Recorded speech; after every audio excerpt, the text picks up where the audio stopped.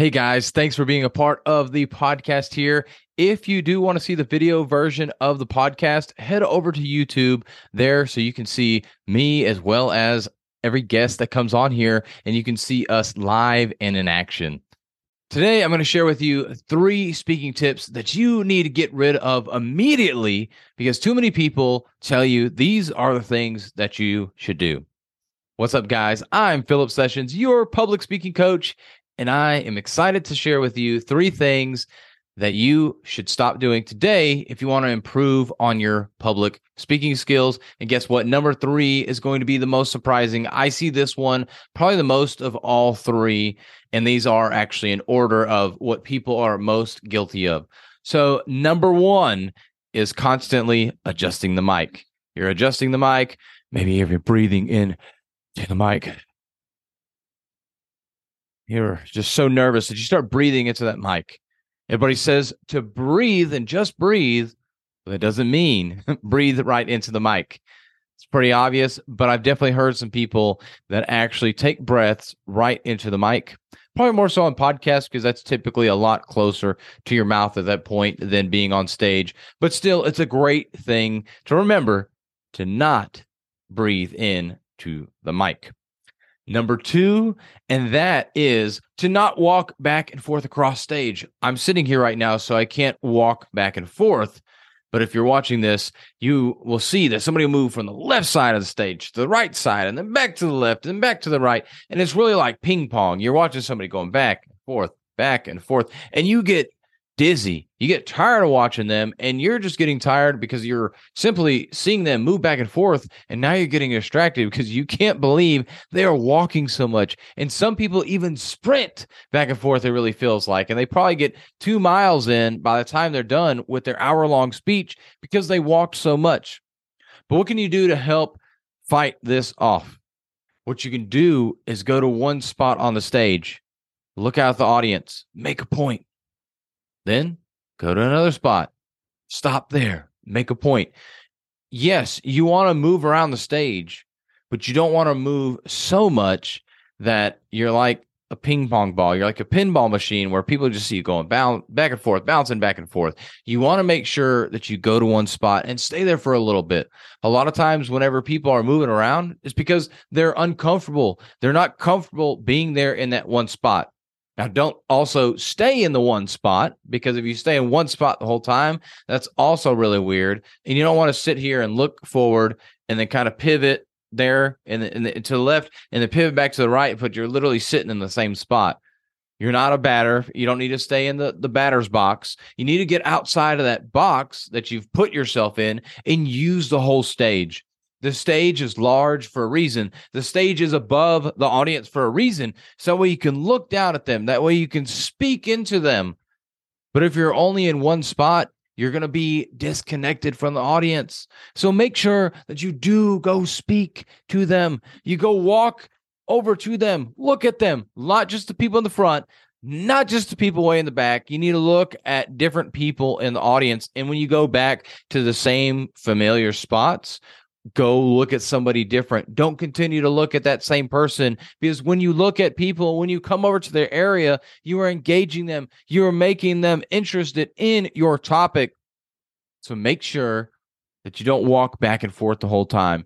You go to one spot and you say a little bit, and you go to the next spot and say a little bit. It's not one point, leave, go to the next spot, another point, leave, go to the next spot. You want to make sure that you're saying several sentences before you move on. Because that's also weird, and it looks really practiced and rehearsed if you literally go stage center, 2 sentences, stage right, 2 sentences, stage middle right, 2 sentences, all the way over to stage left, 2 sentences, stage middle, 2 sentences, stage middle left, 2 sentences. If you keep doing that, people are going to be like, okay, Philip's got some kind of plan here of how he's going to talk about this. You just want to make sure it looks natural. You're going to different parts of the audience, and you're trying to engage them. But then what's number 3? Because number 2, I'm sure you've seen it a lot. I've definitely seen it a lot from a lot of speakers, especially newer speakers that do this. But number 3 is the one that pretty much every new speaker, myself included, I'm guilty of this, that I've done this before, that I will admit that I'm nervous to the audience. Now, you may be thinking for a second, well, Philip, what's wrong with that? I mean, especially if I'm a new speaker, what's wrong with me admitting that I'm nervous? Well, if you're nervous, that means you're focused on you, for one. But number two, what the audience thinks is that maybe you're not prepared. Maybe you're not ready to speak with them about your topic. Do you think that gives you credibility as a speaker? Do you think that's something that you truly want your audience to think about?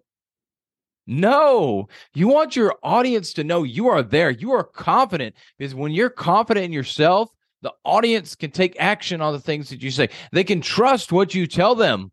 But if you're nervous, if you look like you don't really know what you're talking about, you're timid, they're not going to be sure if they can trust you or not, because they don't know you.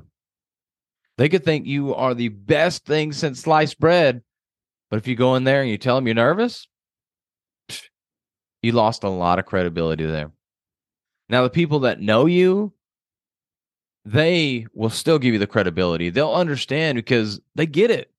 And most people do get it. There will be people that give you that benefit of the doubt.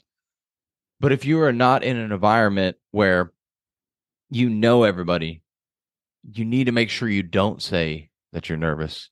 Just go up there and start speaking. You're there for a reason. You are there for a reason. I'm on this podcast for a reason, to help you out.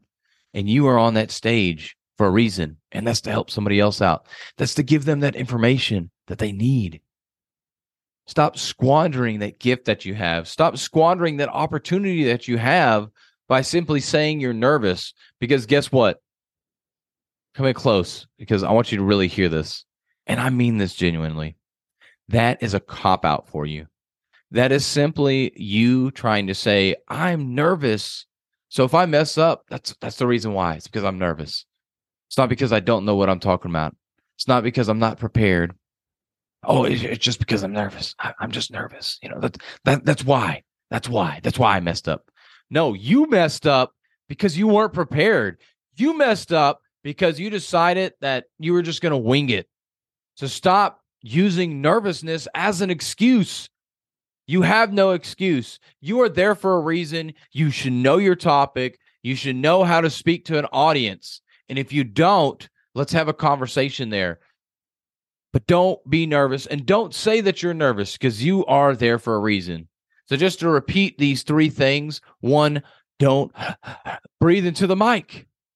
2, make sure that you don't sprint back and forth across the stage, because that's the worst thing you can do. Yes, you need to use the stage, but don't go back and forth like a pinball machine. And then number 3, don't tell the audience that you're nervous. You will lose instant credibility for what it is that you do. Now, if these tips were helpful for you, make sure that you share them with a friend. Make sure that you like and subscribe to the podcast or YouTube channel, wherever you are watching, listening, or viewing this at. And make sure that you share everywhere. Make sure that you let us know what you thought. Leave a comment below. Leave a review of the podcast. Would love to hear more things, and ask any questions so I can continue to grow this podcast, so I can continue to answer the questions and address the things that you need to learn about. But go out there and fire up the mic. Thank you for listening to another episode of the Speaking Sessions podcast. If you got anything out of this episode, make sure to leave us a review and share it with a friend. If there's anything you would like to hear on the podcast, please let me know. Shoot me a DM with your question or topic you want me to cover, and I'll make sure to cover it on a future episode. But with that, have a healthy and blessed day.